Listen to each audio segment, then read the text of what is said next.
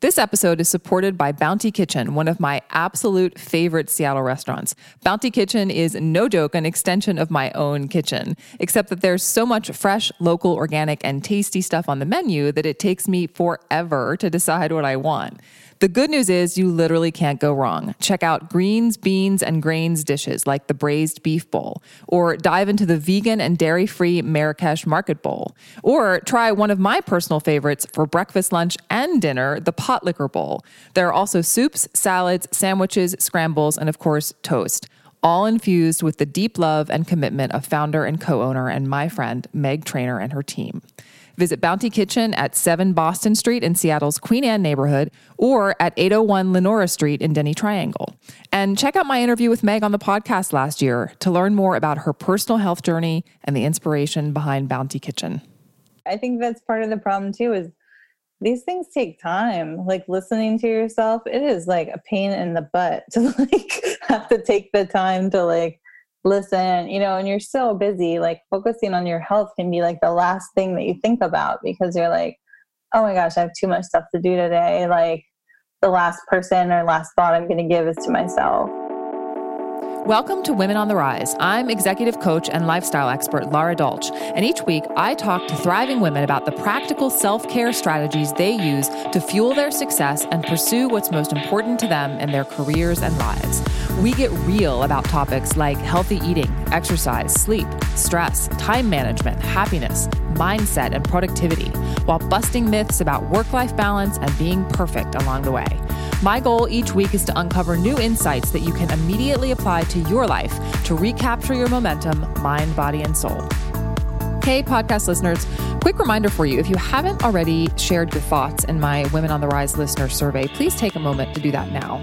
Go to laradolch.com/podcast survey to leave your feedback. It's a big help as I continue to refine the podcast to make it more relevant to your life. So I got to tell you, I am not usually a huge fan of January. It's dark and cold and rainy here in Seattle. But, this year has been a little bit different. Something you might not know about me, or maybe you do. I think a lot. Overthink, some might say, and just shush if you're one of those who might say. For a variety of reasons that I won't get into today, I chose surrender as my word of the year. I hit a few too many walls in 2018 from trying to think my way through challenges, so I figure it's time for a new approach. And part of surrendering, for me at least, is following my heart or my intuition at least as much as I follow my head. You might even call it following my curiosity, because curiosity, for me at least, is often the way intuition speaks. So I've been doing that for the past few weeks, following my intuition about who to connect with, what to say yes to, what to say no to, when to snuggle in for a movie night, and when to be out in the world. And guess what? I've been having the best January, full of interesting people and experiences, all because I stopped thinking so freaking much. I highly recommend it. One of the side effects of overthinking is immediately discounting the usefulness of things that some might call woo-woo or out there. Things like acupuncture, craniosacral therapy, Chinese medicine, naturopathic medicine, Ayurveda, Reiki, and other less scientifically backed approaches to feeling like our best, healthiest, most authentic selves. But thousands of years of collective human wisdom can't always be wrong, right? At least that's what I've come to understand as a former skeptic turned explorer of all things mind-body health. I'm still pretty skeptical, but I've learned to follow my curiosity, try something new, and then use my direct experience with that thing to discern its value to me. Again, I highly recommend it. So today I'm talking to ex-rocket scientist turned massage therapist and my dear friend Kathy Jakowski, because she has oodles of wisdom to share about balancing discernment with intuition, or head with heart, if you prefer, and about exploring ways to feel like our best and healthiest selves that may not show up in the latest medical journals, but that we know from experience make us feel better. You might remember Kathy from season 1 of Women on the Rise. She's my very first repeat guest. And a little bit more about Kathy, she specializes in helping clients navigate big life changes through craniosacral therapy and somatic coaching. She founded Shift Massage in 2010 to give go-getters a place to get grounded in the heart of Seattle, and expanded to offering personalized individual and family retreats in Hawaii in 2016. She's driven by a joy of sharing the same therapies that helped her manage stress and debilitating anxiety during her time as a corporate road warrior. Apart from bodywork, Kathy offers remote coaching and is active in her local community with Hospice of Kona, Hawaii Island Recovery, and Girl Scouts of Hawaii. She specializes in working with anxiety, TMJD, grief and loss, chronic headaches, and life career transitions. Enjoy my chat with Kathy. She is the best. So, Kathy J., I have to say, you have the unique distinction of being the first repeat guest on my podcast. Hooray! What an honor. Do I get a tiara? Yes, I do. Women on the Rise tiaras. I think we should all have one. Yes, please. Yeah. No, I mean, it's so funny. I literally, so I was telling you this before we started recording, like, you know, I had on my editorial calendar for this week that I wanted to talk about, in defense of woo-woo. And let me, okay. And you were the first person that came to mind, right? And so we should define what we mean by woo-woo, of course, but let me just like lay the foundation here, which is, you know, my interest in having this conversation is like, you know, a lot of our friendship, I think, comes out of our shared appreciation of both cold, hard facts, like being analytical and, in your case, even scientific minded, and less explainable tools for living, you know, an intentional, satisfying life, however you want to frame that. And those are the things, those less explainable things are the things that I would call woo-woo. So things like, well, I mean, you know, things like astrology, maybe like if you read your horoscope, or, you know, things like even meditation, although obviously meditation has a lot of scientific research behind it now, finally. But, you know, things that some people might call us hippies for believing in, and even we call ourselves that sometimes, and, you know. Yes. But anyway, so that's that's the conversation I want to have, because I think that I imagine a lot of my listeners are like us, right? They are successful, analytical people who like to have proof of things. At the same time, there's this curiosity and an experience with things where we can't have proof that still bring value. So let me ask you this. How do you define woo-woo in this context? That's a great question. I mean, I think another way to just kind of summarize our experience individually and together is, you know, two East Coasters that were pretty skeptical, and they were dropped into like the West Coast alternative wellness movement. I think that was the first time that I really experienced that. It was moving to Seattle from the East Coast.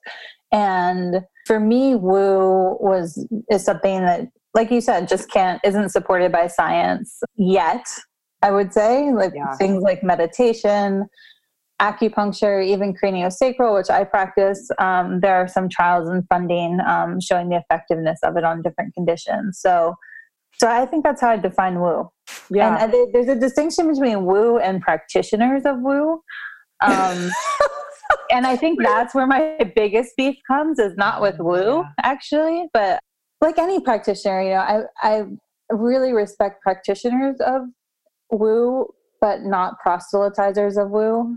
And so I think people get so passionate because they've found this thing that works for them. And then they have to say, this is the way to do things. And I think when you're talking about health, you know, anything alternative that focuses at such a personal level, there isn't just one way for that. So yeah. No, I'm actually really glad you made that distinction, because I think part of what rubs us the wrong way, I think, is like the trappings of some of these modalities, I guess, meaning the like extreme views that can sometimes show up around them and the people who practice them. Right, exactly what you're saying. Like, this is the only way to do this, and, you know, if you don't believe in it, then you're crazy or whatever. And and also I think the whole, like, I hate to keep using the word hippie, but I can't think of anything better. And I don't mean that in a necessarily bad way, but I think for me that conjures an image of, just extreme. Right. And I personally, I've always been like, I always find a middle ground. Do you find that to be true, where you've kind of like found this like middle ground between those two extremes? So the extremes being like science backed, and then the other extreme being like totally out there? Yeah, I think for me, I went to massage school, let's say I started in 2006. So that was, 13 years ago now. And when I went, I still had a full-time job as a corporate road warrior. I was doing intellectual property law. I was in technical sales for that. And so that was sort of my day. And then at night, I would go into massage school, which was people getting naked on tables, learning anatomy, learning how to be present and centered and grounded and listen. And these were really foreign concepts to me. But as I went through school, what I found is, it really depends on what you're looking for. So I found a lot of science, and I had a really amazing anatomy teacher and kinesiology teacher. And so I really learned to step away from my preconceived notions of what a massage therapist should look like, or what they should sound like, or, what they should wear. Like, to me, massage therapists were like crystal waving, like I have to wear purple robes and like, chant stuff. And, there are huge ranges of massage therapists. And over time, I just decided, and learned what my best approach is to serve the people that I serve, which is a hybrid of, it turns out, science and humor and, presence and a lot of, woo practices. Yeah, I guess that's it, right? It's like, it's both of those things. It's not either or. It's, and like recognizing, coming to this place where, initially being skeptical, and then having experiences that were, direct experiences with certain things that told us that they were useful. Can you talk about maybe one of those experiences with something that you maybe previously were skeptical about, and then had, personal experience with, and were like, oh, okay, wait, this actually is kind of useful? Yeah, that's a good question. I guess I was skeptical of everything. I was skeptical of yoga, skeptical of massage, skeptical of acupuncture. I was skeptical of like psychotherapy and anything mental health related. That's interesting. I didn't realize that.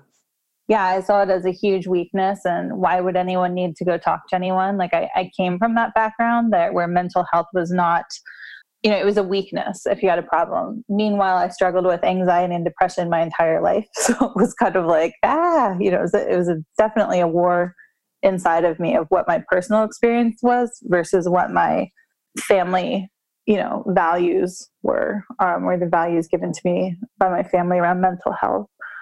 So I guess my first kind of entrance into woo was through my psychotherapist. And it's not even that woo of a concept, but she asked me to sit still for 5 minutes, just to go home, set a timer, and sit still for 5 minutes. At the time, again, I was like global traveling for work. I was constantly on the go. And it was like the hardest thing that I had to do. And being able to then transfer that, I was getting acupuncture once, which was another, so psychotherapy kind of broke me into being still and addressing the mind-body connection.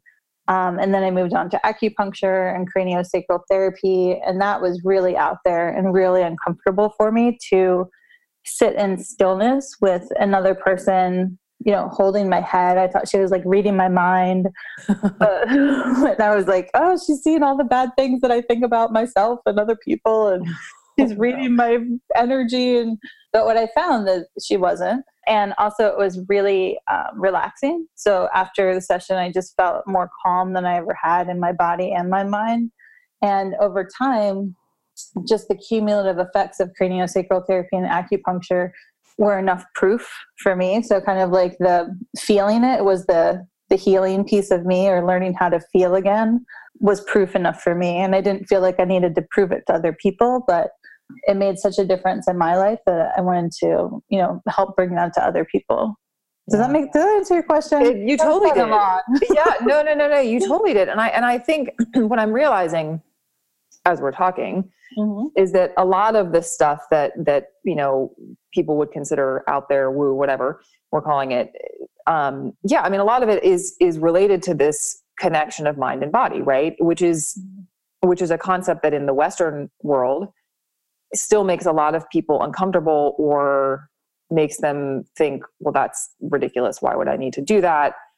And that seems to be the barrier, right? It's like anything that reeks of mind-body connection, I think, that's my perception of what makes people kind of itchy. Why do you think that is? Oh geez, that's a big question. I could go on. I was like, what lens I want to look at that through. I think there's just mental health in general is a conversation that our country and humans in general are not comfortable, having a discussion around mental health. I think we're especially American culture, we're kind of raised in this, we can do it, individual, conquer any problem, be tough, suck it up kind of space. And I think we have really unrealistic expectations of ourselves, and really unfair expectations of ourselves, that we're supposed to be all these things, and we value strength over weakness, and courage over vulnerability. But really they're the same things. Like, we get strength from our weaknesses. We are brave when we face our vulnerabilities. And so I think there's kind of a breaking open that has to happen, where we individually are okay like facing and sitting with those deeper places of ourselves and learning how to articulate them, and then collectively that we can have a productive conversation.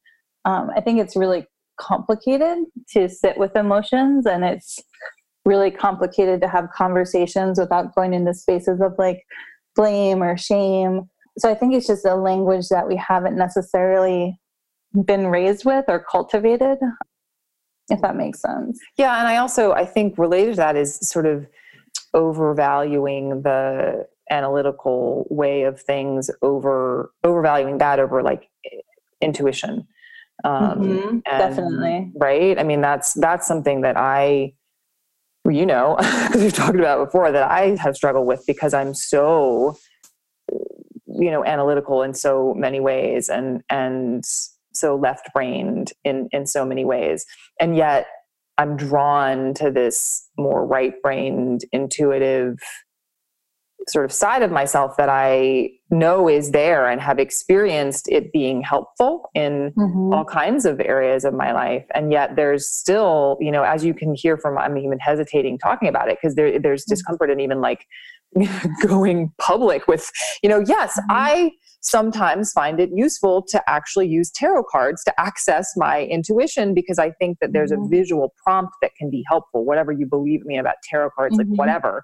But like, that's a really vulnerable thing to put out there, because people are like, okay, you're crazy. And part of my brain is having that same judgment about me. But what I'm learning is, and it sounds like, you can relate to this, is that as you start to explore what you're drawn to, I think that's where you find the tools to create that mind-body integration, or to access your intuition, or whatever you want to call it, right? And there are lots of different ways to do that. Can you talk about, so craniosacral sounds like that was one tool that you used to find that integration. Psychotherapy also another one. Are there others that you find helpful in terms of, integrating mind and body, finding that more clear and focused and calm place that you talked about? Definitely. I think that probably the most, and I think this is an important distinction too, and it's, when I think of woo now, I get kind of offended in some ways, which is like, oh, have I gone too far? But I think the distinction for me is, so I've studied a lot of indigenous medicine, traditional medicine with different cultures and different traditions, and those, that mentorship and those ceremonies and that knowledge being passed down is very like sacred to me, and is very important. And it's also what most people would probably consider woo, but it's very practical is what I found. Like, the medicine wheel is very similar It's almost the same, identical to this Air Force decision-making model. Oh, wow. And That's so, cool. it's like, I think the biggest thing I learned from those studies and that time of my life was learning how to listen. And that extends, starting to listen to other people, you sitting in a traditional talking circle, right? So basically what it is you sit in a circle, you're all on the same level. So, you're on the flat, there is no hierarchy. And, one person starts talking, they can talk about whatever they want. They can talk however long they want. So the agreement is that, everything that stays inside the circle stays in the circle. They can talk for as long as they want. So you really have to sit there and listen. And it's interesting to, the more you keep listening, the more you realize like you aren't alone in your things, the things that you might think are super weird about yourself. Most people go through them. So you get self-compassion from that sort of thing. You also learn patience, I think is really important. And so these, alternative practices like a talking circle, and there are caricatures of it where you have like the talking stick and you have like the hippie with like the magical talking stick. And I feel like, a lot of times that's kind of like the bastardization of these practices. Mm-hmm. And sure, they're easy to like make fun of or like make a caricature of. But when you practice them and you're in them, there's just such a realness to it of, understanding the very basic tenets of human connection that are undeniable. And Yeah. Well, and I think, again, it's like I'm just thinking about listeners who, maybe are curious about certain things, but there's this fear of judgment and how to kind of move past that and just have experiences that, that you find helpful. I mean, really, that's all we're in search of, right? Like things that help you, increase your sense of well-being. What would you say to someone who is sort of like listening to this and thinking, I don't know, I'm kind of curious about some of these things, but I'm afraid. Well, I guess when you're, what do you have to lose? When you look at any alternative viewpoint, what do you have to lose? If it even starts just by watching YouTube videos or doing research online, there's nothing to lose with that. I think anytime we consider an alternate viewpoint, a couple of things can happen. We can decide, this is not for me. We can decide like, that's something I do want to explore, or, and we can get kind of clear on what our next action steps would be. So I think if people are curious, it's sort of like, well, what do you have to lose? Like, why not just explore it? Really trust your intuition in terms of finding a practitioner. Like if you do some research and then, you want to, say for Reiki, for instance, like I'm really, really picky on like who I will work with on like more subtle modalities like that. I would do research. So you might watch and read about Reiki and decide that is not for me. That is crazy. Fine. That's totally cool. Then that's something to check off your list, your woo-woo list, I guess. But if you decide to move forward, then okay, what's the next logical step? Go read reviews of Reiki practitioners, ask a friend, if they've had it. I think it's important, like the concept of like sovereignty. So like removing self-judgment and not worrying about the judgment of others. I still am in a family of skeptics and like they'll still make fun of me for like doing different things, but I don't really care. At this point, totally. I'm also not trying to like drag them to my sweat lodge. So it's like, it's like we just don't have those conversations, and I'm okay with that. Like, it's not. I really respect their thing. There are places that we can cross over. Like we cross over on massage therapy. They're very like anatomically oriented. So treatment massage, medical massage is like a great conversation that we can have that kind of meets in the middle. Yeah, totally. Well, and I love what you said about following your intuition, which I would also frame as, your curiosity, right? Like, where is your curiosity leading you? Because that's probably a place that that is probably what you might find helpful. Like, I think, like acupuncture was something that I'm trying to think when I started doing acupuncture. I mean, it was probably when I came back to Seattle 7 years ago, roughly. And I had never done it before. But I was curious about it. So, and it turns out it's incredibly helpful for, lots of different things, not the least of which is, managing like back pain, which actually that does have some science behind. But there are these other side effects that you actually can't anticipate necessarily. And I think, following what you're drawn to is a good way to start, for sure. Yeah. And also understanding that, just because you're drawn to this, I mean, we're being marketed to like crazy. Like I just read an article this morning that, and I don't want to be anti-pharma because I'm not, pharmaceuticals are great. I take pharmaceuticals, but it's just in terms of the, who gets the most coverage. So like last year, I think it was $60 billion were spent on marketing pharmaceuticals. Like I think it was 20 billion of which was spent, talking with doctors about how to promote different medicines. So, it's alternative because we don't have that much backing against it, apart from it. If we had more money for acupuncture studies, what would happen? I don't know. Maybe they would find it's not effective, but you're trusting thousands of years of Chinese medicine research and experience. And so I think it's important to know like what your lens is, your cultural lenses of what you're looking for, because I think that can lead you to, discount things, but also and overlook things. Yeah. So. Well, and I think I'm just realizing, I think the bottom line, at least for me, is that,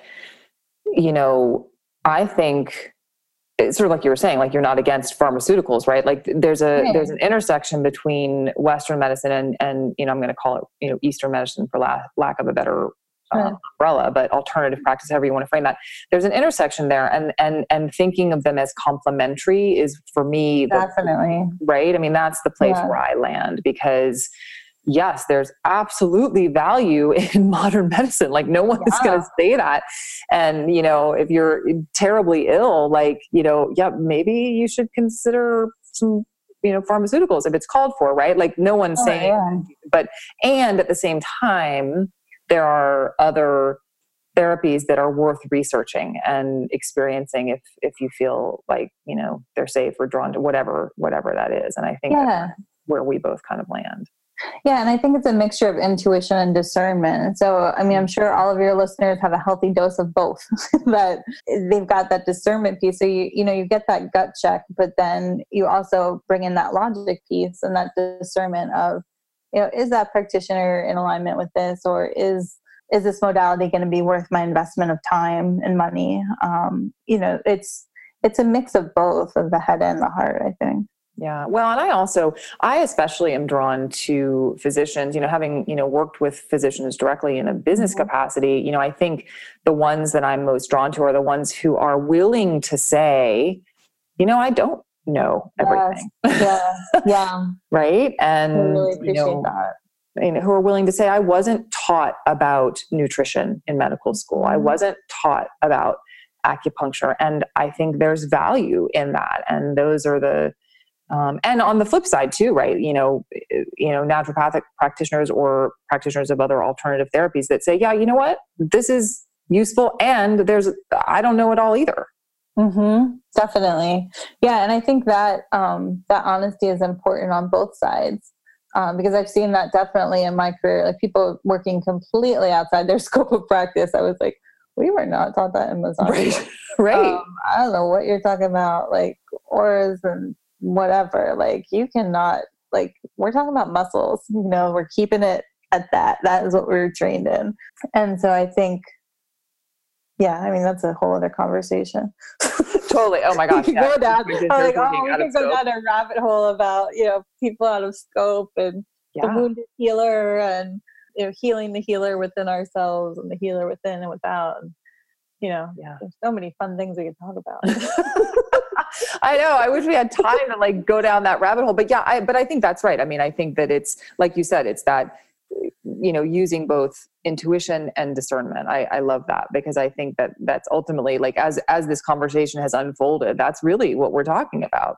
Mm-hmm. And making time for it. I think that's part of the problem too, is these things take time. Like listening to yourself, it is like a pain in the butt to have to take the time to like listen, and you're so busy, like focusing on your health can be like the last thing that you think about, because you're like, oh my gosh, I have too much stuff to do today. Like the last person or last thought I'm going to give is to myself. So it really is a conscious choice, like no matter what path you're on, to focus on that health and wellness piece of it.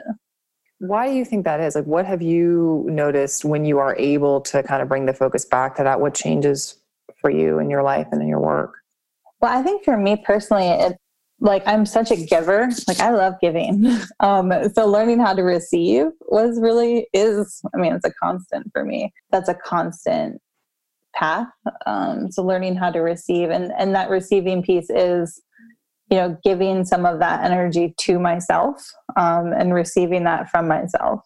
Does that make sense? That sounds sort of circular. No. It totally does. I guess what I'm curious about is like, how do you show up differently when you're looking after kind of, the mind, body health piece of things for yourself? Oh, I feel so much better. I'm a total mess. Like if I don't, do my practices, like if I don't get out in nature, if I eat improperly, I'm a mess. Like anxiety is like a constant, this constant drive and this go-getterness. So if I don't keep that under control, it will sort of spiral out of control, where I turn into this, like, I look at it as like a machine that like literally overheats, where I'm just kind of going in circles. And so I find I'm actually more productive, like the clearer that my mind is. And so for me, that's going to the beach. And I'm lucky that I'm within 20 minutes of an awesome beach.